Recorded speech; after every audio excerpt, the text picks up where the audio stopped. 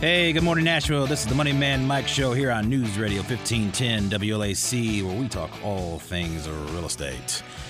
Joining me in studio today, we have the wonderful and beautiful Andra Brewer. I thought you were going to say. I thought you were going to say David.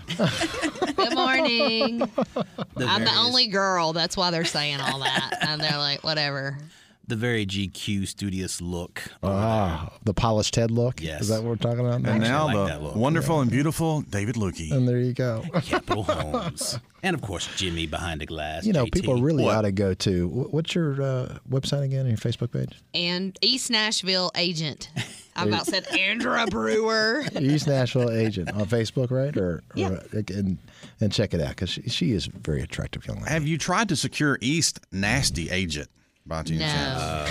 Because that's like a thing, it, you know. I like see it. those stickers on the cars. That's true, but if you do Google East Nashville Realtor, I pop up on the first page. I'm not sure what would pop up at East Nasty. That might be a little. I'm a little curious, though. Yeah. I have my phone handy. Yeah. Yeah. Don't do that on a company I computer. don't need that tied to me. I'm trying to get away from that, Jimmy. Okay. A little reform. Wow. This early in the morning, already going down off into the weeds one way or the other. Well, we've got a great show packed today because we're going to get into several different details with the market. I believe David has a maintenance tip for later in the show. And then Miss Andra, she's just you want it sold? Call Andra. That's right. She's houseless. She's homeless. Because why? She sells them. Got them all sold. Moving. Nothing to talk about. Write them up, out the door, gone. Jimmy, you want to buy a house? Not right now. I'm still saving. One of these times we're going to get you. You're going to say yes. Jimmy, what are you looking to save as your down payment? Because I'm curious. You're sitting down? Yes. I'm looking for about probably 50% down. You're looking to put 50% down? Yeah. Why 50? Now, keep it, because I don't like a big payment, and I work in a volatile business, and I don't want to be at a point where I can't pay my mortgage. So if I can put half down, then I can get a ridiculously low payment and find any job, waiting tables and pay my mortgage. Wow. Okay. I know, it's a crazy concept. I'm like, and Jimmy, you know that I am more conservative in terms of the advice that I give than most people. You are. Okay? For David to be quiet there was like... And 50%, here's the thing that I fear for you, if I may, if I'm going to offer this piece of advice, is that in the process of waiting to save that 50% down, the house is going to double in value, and then you'll still be back where you started. Mm-hmm. Yeah. In normal circumstances, I would agree with that. Okay. Mine is not normal circumstances. You've got a stream of income that's irregular and is exceptionally large right now? Not the stream of income, no, but the savings is fairly large, yes. Got it. Okay. So you're not far from your 50% then? No. Ooh, go Jimmy. Well, rock depends on. on how much he wants to spend. That's true. I mean, you have a valid point. The rate, the housing market's still going to continue to climb. So at some point, you do have to, pull the trigger for sure. Do you have more than 20% at this point? Oh yeah, I'm probably looking at well, like I said, it's relevant to what I end up paying, but probably at 30, 35 what I'm looking to spend. Okay, so you're going to try to save another 15%. Mm-hmm. I would encourage you to just take a pen and pencil and do the math. And if next year is going to go up 10%, which is what last year did, and I don't like to pretend that next year also translates into 2018 because I doubt that it does, but 2017 goes up 10%, you might find that you don't save 10% to put down. You might be better off finding something faster. Mm-hmm. Yeah, you're going to be chasing your. And Jimmy, I'm not going to put you on the spot by asking you specifics about your situation, but let's say that the price range that you're looking at is around 200, which is kind of a normal price range around here. Mm-hmm. It's about saving $30,000 more. That's a big chunk, and the house that you could buy for $200 today may very well be $220 tomorrow. Right. And that $30,000 that you saved up, you may go backwards. Mm-hmm. Anyway, definitely a possibility. 20% is a great thing to put down. I do know that, and I think that's fantastic. You should be applauded for saving up that kind of money. Yeah, it gives you tons of options. Yeah. And I figure, well, worst case scenario, if I decide, hey, I'm not going to buy one, then I've got a whole stack of cash. That's true. I do something with it. It's not a bad thing. A lot of people look at money. It's like, oh, I can buy this and I can buy that. I've never looked at it that way. I always look at money as security. Yeah, that's true. It's like I don't have to jump to make a bad decision. I can weigh it out and look at all my options and then decide what I need to do. Rainy day fun. I agree. One thing I will add to this, and Andra can answer this as well. I understand what you're saying. If you lose your job and the market goes down, well, we just came out of literally, and I'm not using that word figuratively like people like to use the word literally figuratively. I don't know why they do that. But literally the worst housing market in 100 years. True. Or more. Yeah, we're going to touch on that some more later. And it went down about 20% here in Nashville. It did go down 50% in other marketplaces. Mm-hmm. It did. But if the market goes down, you lose your job, do you think if you discounted a house 20% in Nashville, it would sell relatively quickly? And I think the answer is yes. Oh, absolutely. You make a great point. I tell you, I told my kid brother a long time ago, Jimmy, that if he can't put half down on a car, he shouldn't buy it. Right. Because if you on a car, and a car is a depreciating asset, but if you put half down on the car and you lose your job or something really bad happens, you can liquidate the car tomorrow. You can run down to what's the name of that place right on 65? CarMax. CarMax. Mm-hmm. And you could liquidate the car for more than you owe on it. Right. Overnight. I mean, boom, it's done. 30 minutes. And so, 35% down on a house, Jimmy, you could probably do the same thing if you found yourself in a bind and you had to sell your house. But again, I know that you went through an exceptionally tough road, and I certainly get that we're always fighting the last war, and you're dealing with the last battle. And yeah, that is true. That's because the housing market here is much stronger than what I was dealing with in South Georgia. So yeah. You definitely have an exception to the rule, but I like what David's saying because that's so true. And I've jotted some notes down because we might run some charts on that for next week and just really paint that picture because it's hard for people to grasp it just talking about it, but then you show them the black and white numbers. Mm-hmm. Yeah. And with the stats that we have of the market here in Nashville and nationwide. But I don't really change my thought process. So if you can't save the 5% to put down, you're in over your head and stop. Just stop. You've been steady with that from day one. Yeah. Oh yeah, I agree too. Yeah. It's just a smarter way to do it. It's just there's so many things that come up for everybody. Yeah. We've got to jump out to a break real quick. This first segment flew by fast, but when we come back, we're going to talk about percentage of home ownership by decade and by state, why home buying can be scary, and taking the fear out of the mortgage process when we get back. You've been listening to the Money Man Mike Show here on News Radio 1510 WLAC. We'll be right back.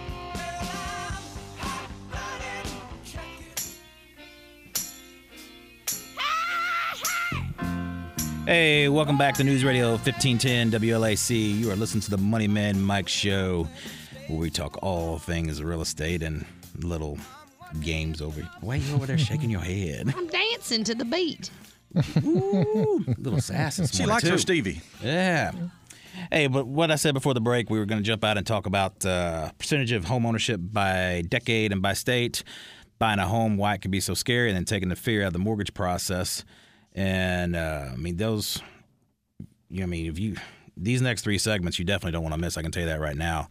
And then we also want to get into David's maintenance tip of the week. Yes. And what would that be this week, Mr. David? Well, and as always, you can go to capitalhomeideas.com to get more information about this tip of the week and Capital Homes in general, or you can go to our Facebook page, Capital Homes, Inc. We're pretty easy to find about this tip of the week. But the thing that I caution people about all the time is this time of year as things are cooling off, and it's been nice and cool. Yeah. Is really? People. Well, it's getting there. Let me phrase it. It hasn't been cold. It's been nice and cooler than. It hadn't been summer in 95, but it's been 85. It's been warmer than unusual for this time of year. Yes, that's true.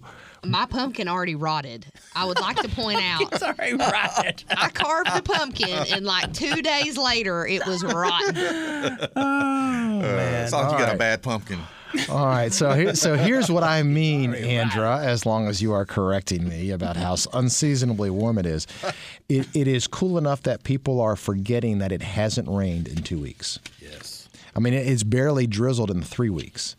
And so just because it's cooler than it was in August and September, people think, well, I don't have to water my grass. And just because the trees are changing color, they think, well, it doesn't matter. I'm not going to water my grass anymore. I'm done watering my grass, even though it hasn't rained in substantially of any amount for 3 weeks. For sure. And if you want your grass to be absolutely dead in the spring or nothing but weeds in the spring, don't water your grass. But if you want your grass to look great in the spring, water it. Water it right now. Now, what about flowers? Yeah, flowers. I mean, this is a tough time of year for flowers. I mean, it really is. When you said it hasn't rained in 3 weeks and nobody's noticed, I thought, oh, God, I haven't watered my flowers. Oh, yeah. The question is, though, did you water your pumpkin? No, I did not. Well, see, that's why it went rotten. It went rotten because it's 85 degrees outside. My pumpkin rotted. It barely made it past Halloween, and it's dead. Right? No kidding, man. I'm surprised your pumpkin survived Halloween. I know. I'm telling you. Man, you must have good kids. But normally you could carve a pumpkin and it would last you a good, almost 4 or 5 to Thanksgiving days at least or longer. Yeah. I mean, I carved it like the next day. It's like rotten. Yeah. Fell apart, caved in. I was like, yeah. Imploded. Didn't freeze once. I know. That's No, not even close. Not even close. Yeah, that's right. Anyway, water your grass, for crying out loud, people. Yes. Water your grass. If you want to have a good lawn next year, water it this year. And if you missed David's website addresses, you can go out to the moneymanmike.net or even to the Facebook page at Moneyman Mike Radio and look everybody up. Find David, find Andra, and anybody else that's ever appeared on the show. See, I want to change it around. I want people to go to my website to find you. Yeah, you got a link. Because I got a link to you. You know, you can find capitalhomeideas.com. They can find you. You're reciprocating, man. I love it. I have a link to you. I love at it too. eastnashvilleagent.com. You know, we don't have links to each other, though. That's not right. No, we need to link up. What's up? Fix that.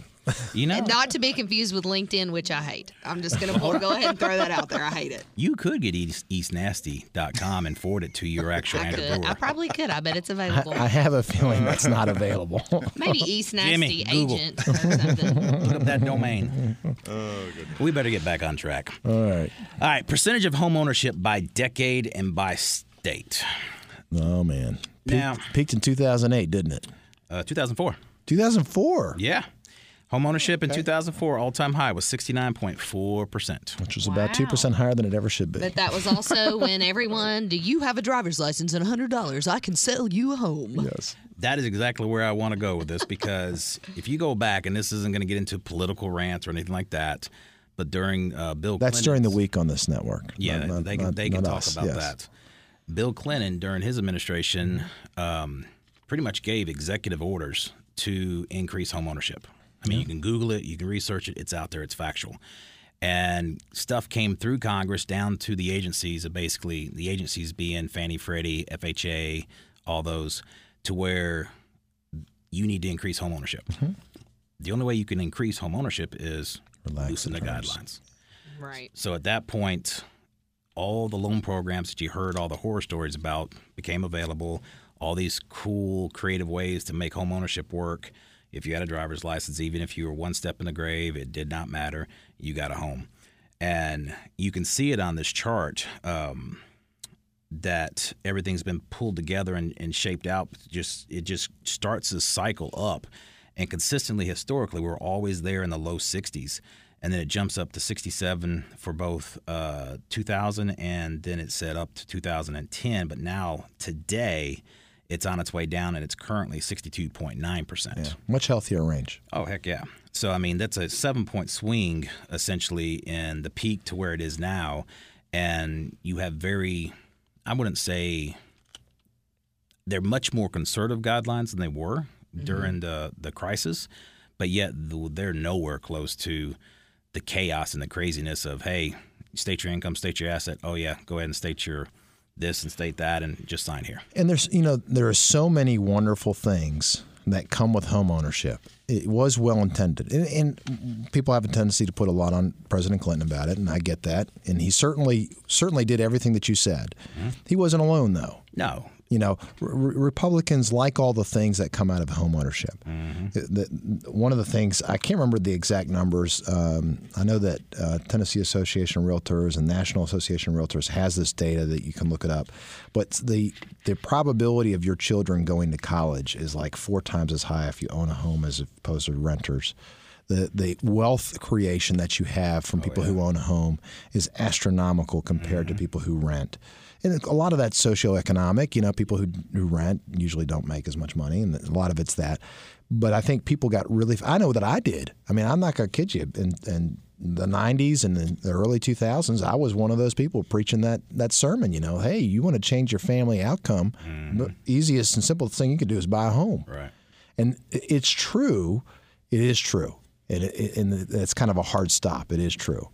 But they did make it too easy for people to get loans. And good intent, but just went a little bit too far. Well, the other thing, too, that it was a great few years, though. Yeah. It was if you're in the business. And then it was a rough few years after that. It was that real sugar buzz. Yes. Coming out of Halloween, I think we can all relate to that sugar buzz and then the crash that comes with it. Oh, my God. Boom. The other thing that doesn't get talked about a lot, but I have heard some economists talk about it, too, is also the other thing that happened during the Clinton administration was we balanced the budget and we went to a surplus. Yes. And so you may have more insight into this than most people, Michael, but there were a group of investors with big money, pension funds and things of that nature, big money market makers who had lots of money that they normally would buy T-bills and bonds with. They're looking for that highly secured AAA plus rated bond, and they bought mortgage-backed securities because at the time they thought that was it. And the money absolutely flooded that marketplace. I mean, there was more money. They were awash in money to invest. And when you have the money, you either invest it or you look like the one guy who's not doing his job. Yeah, you're sitting there with all the money not doing anything. And with all the money coming in because we balanced the budget. And so it's a weird conundrum because, I'm a conservative guy. I want us to balance our federal budget, but no one has answered the question yet, what will investors do when that happens? Right? Valid question. Because I don't think they're going to run back to mortgage-backed securities. No, not like they did last time. So maybe. You can't predict the future, but still, it's... So what's the bubble that gets created? It's a good question. I don't know the answer to that. I haven't heard anybody talk about the answer to that. Hopefully somebody will send me a Facebook message and tell me what the answer to that question is because I don't know what it is. That's a deep question to really think about. But at the same time, it's looking into a crystal ball and predicting the future. Yeah, it's tough. It's tough. But anyway, home ownerships are at a normalized rate at 62%, which does bode well for, is housing going to be the next bump? No, doesn't look like it. Absolutely not. And to tie the mortgage bonds back into this conversation to define that better, that's where rates come from. As your stocks and everything are traded on Wall Street, the bonds are traded, and that creates what you see in interest rates on a day-to-day basis. So it's a very, very critical component to the home buying process. So we'll bring it back to the street when we come back. Absolutely. You listen to the Money Man Mike Show here on News Radio 1510 WLIC. We'll be right back.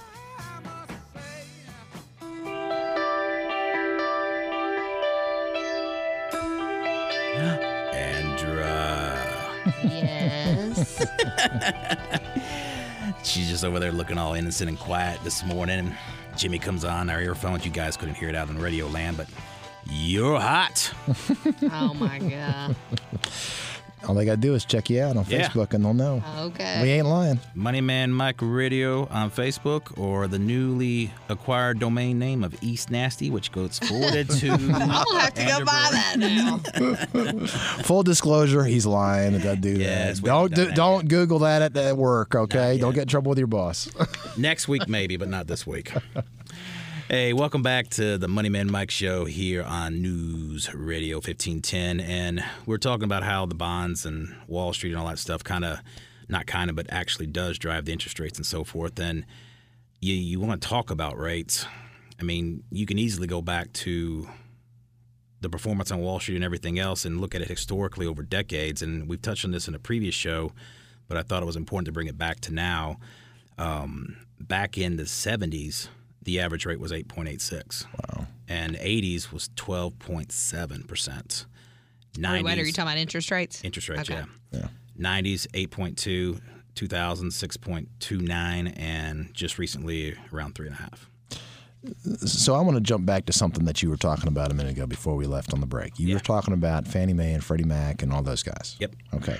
So for those that don't know, there is a government-insured program called FHA. Federal Housing Association. Fantastic. And that's a government-insured program. People kind of sometimes conflate that and say it's a government-run program. Government doesn't actually provide the funds. It's just insured by the government. Okay. And there's some benefits to those. Let's tick those off real quick. What are some of the major benefits of an FHA loan?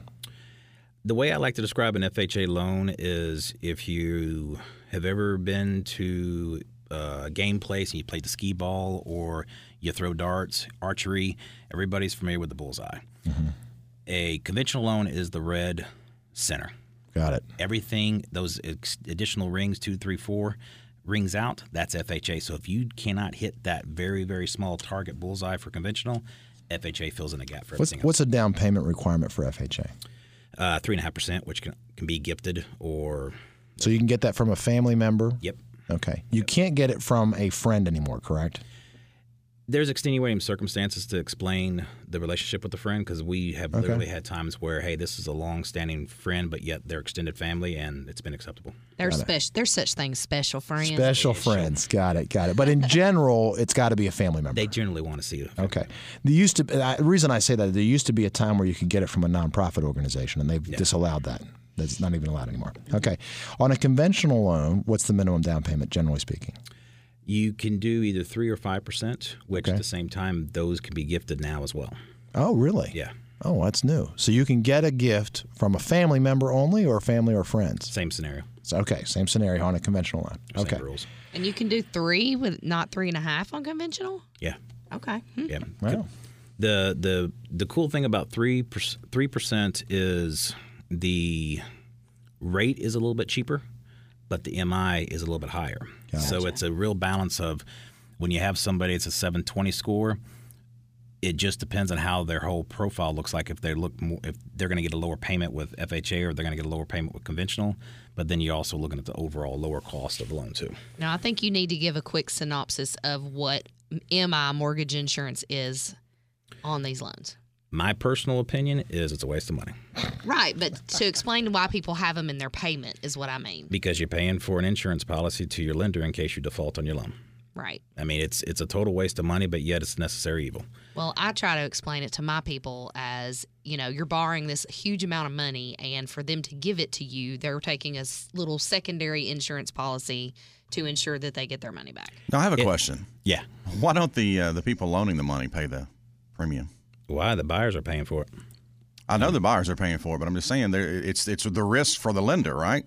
It's the risk for the lender, but the lender's also taking on a risk from the buyer. Yeah, so the buyer's they're saying, paying for well, it. I'll loan you $200,000 when You're you only paying for the have policy. 10 to put down. I get how it works. I'm just wondering if they're the ones concerned about losing the money, why wouldn't they pay for the insurance policy? Here's the crazy thing: MI only guarantees up to 80% of the loan balance. So if you have an 85% loan, 90%, 95%, whatever it is. The MI only covers you up to 80%. Is that why they drop PMI if you get to 20% on your value? Mm-hmm. Okay. Makes sense. Yeah. So you and I have a client that we're working with right now, okay, who, and there's a certain logic to this. He had more than the minimum down payment. Yep. But he decided he wanted to make a conscious decision to keep that money in his own bank account, put as little down as possible, save the money for reserve, rainy day, things of that nature. And I understand the logic behind that. And he was looking at an FHA loan. Yep. And then he decided, hey, how much what's my payment drop down to if I put this much down? Yep.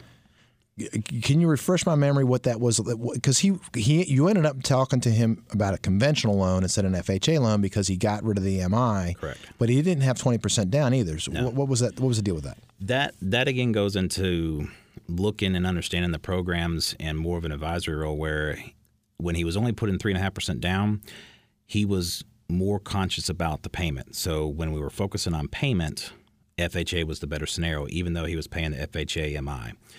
Now, then when he went from 3.5% to I think he went to 15% or something like that, then all of a sudden without getting too far in the weeds here, conventional, I think we've said before, conventional has pricing adjustments from 740 down to 720, and then again from 720 down to 700, and every 20-point increment. Not only Of does your credit score. Of your credit score. Not only does your rate get a little bit more expensive, the MI rates get a little bit more expensive. So you're getting hit twice. Got it. FHA really doesn't have any of that. So it stays stable and steady, but then when you start putting more money down, you're decreasing those adjustments on conventional. So we looked at his loan as a conventional, looked at it with regular MI, and then looked at it with the single MI. And single MI is where you can basically do a one-time fee at closing. You buy out of the MI entirely for the life of the loan, and it's just a matter of figuring out, all right, will you be in the house for the amount of time it takes to break even, which is typically around 4 years, which most people are. And then from there, it's just your MI goes away, and his payment dropped, I think, $250 or something like that, because we not only dropped his MI, actually it was $350. We dropped his MI, and then he was able to take advantages of the 15% down. Because, and the reason that I bring this up is he was asking me, he says, hey, what if I put down another, 10%? So that he goes from 3% to 15%, 12% is when he would put down. I did just kind of a quick ballpark. Well, it's going to drop your payment this much. Is that what you want to do? And he's like, well, no, I needed to drop even more than that. I said, look, I'm not the loan guy. Right. Talk to the expert. Talk to Michael Thayer. Let him run it. He may have a better feel for you. But I know it's going to be at least this much of a drop. And then he called me back, and he goes, David, it dropped twice what you thought. I was like, oh, that's why I said call the expert. I mean, hey, that's good news. Call your lender. Yeah. So let's get a little personal if we can. Right. Okay. My kid brother bought a house. He timed it perfectly. Oh, he bought it in 2010. He literally got the best comp. And that's, again, literally got the best comp in his neighborhood in the previous 5 years. I mean, he had the best. He bought the bottom. He was the guy at the bottom. Boom. That's where you want to be in that market. So now his house is appreciated tremendously. Now he bought he did it with an FHA loan. Yep. Okay. And so, he's like, oh, I can't get rid of my MI. I was like, refinance because rates are a little bit lower. Plus, and you correct me if I'm wrong, if he refinances, he's going to get a new appraisal. Yep. So his house went from, it's gone up 30% in value.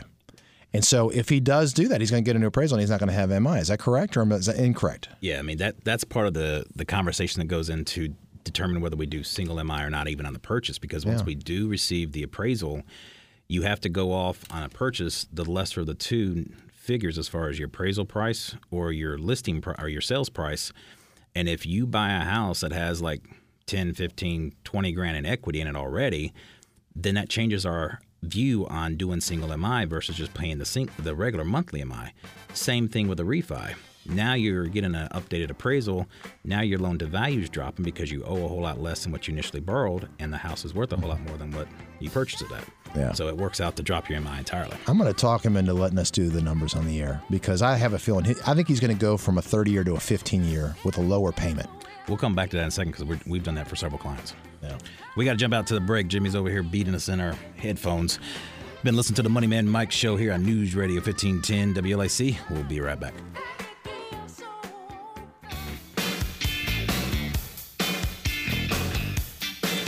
Hey, welcome back to News Radio 1510 WLAC. You are listening to the Money Man Mike show where we talk all things real estate. Excuse me. Before the break, we were talking about mortgage insurance and FHA and conventionals and so forth, and Jimmy had brought up a question about what exactly was that question you asked? Well, the home I own in Georgia, in Macon, which is 70 miles south of Atlanta, the housing market never recovered from the 08-09 recession. So right. the housing market plummeted. I lost about a third of the value of my home. However, early on, after about the fifth year, they took PMI off because I guess I'd hit that 20% rule, exactly. Then my question to you being a lender is how come they didn't come back and put PMI back on me? You had a conventional loan, right? Yes. If you go back in your loan documents, there's a form that states when your loan reaches 78% of its amortization schedule, which is an amortization schedule is the golden rule to me. It's the Bible in lending because if someone says, hey, they're going to save you X number of dollars when you're comparing one loan to another, or you want to see the true cost of a loan, you look at that because it shows exactly where your payment goes, every single penny, every single month. And when you take out that loan, you have an amortization schedule that goes all the way to your very last payment, 360 days from when you sign your note if you're taking out a 30-year. So in your case, there's a document that states once you pay it down to 78% of the original purchase price, the MI will drop off by legal loss. So I'm going to ask some questions that I know the answers to, but I think because we've gotten a little technical in terms of this stuff. Jimmy, what you said is you bought your house and you put whatever down that you put down. Right. Okay. You didn't refinance. Nope.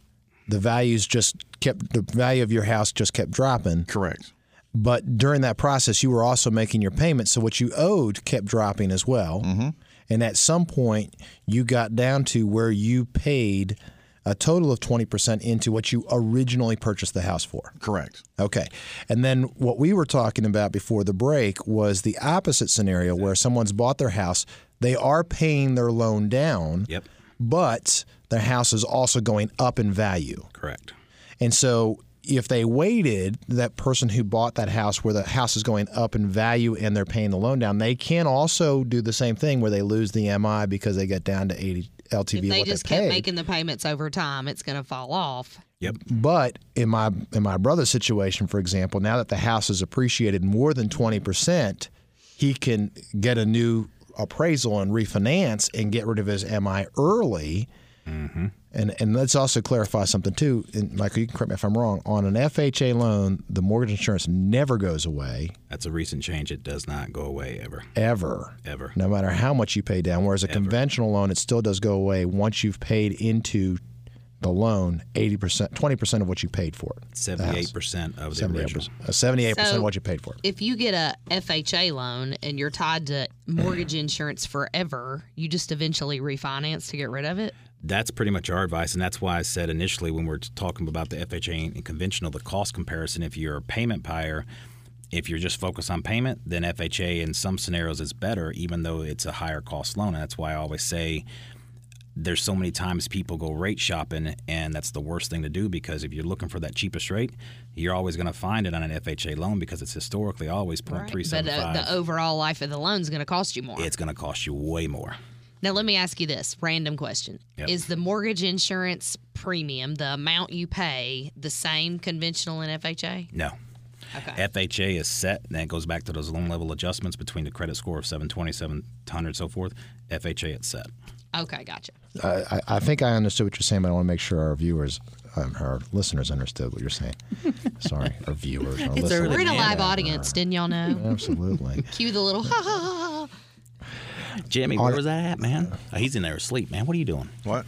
On a conventional loan, the mortgage insurance premium is scaled to your credit and to your income and so forth. Yep. Whereas on an FHA loan, it's always the same. You could take somebody with a 620 score and compare it to the same price the same rate they're going to get an MI on a 620 score up to an 850 score, and it's the same payment. Yeah. Whereas conventional, it'll give you this great pricing at the 820 or 850, but it's eventually going to say you got no snowball chance, and you know what, with a 620 going conventional. Yeah. So that's something that's important. If the better you are at both your credit history and your down payment and your income ratios, the more likely a conventional loan is a better deal for you. Yeah, absolutely. And that's why when we do pre-approvals, we always ask people to do the online application because, one, we can take that. It gives us permission to pull credit, but then, two, we can take it and actually run it into the automated underwriting systems and see exactly what the approvals are going to give us. And then at that point, we can price it out more effectively and give you a specific number, whereas I can take your credit. I can take your social, I can pull your credit and say, okay, here it is. But if I haven't ran your approval, I haven't looked at your income docs, you're technically not income approved, asset approved, credit approved. You're just...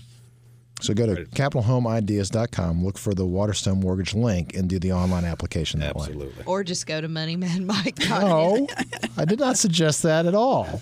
Remember, we're doing this reciprocating. Okay, gotcha. Where did you hear me say that? Okay, Mike, I've got a scenario for you. Yeah. Okay, take the house I had that I, bought, and then, of course, the value went way down. And let's just say that I'm like, hey, the rates went down too.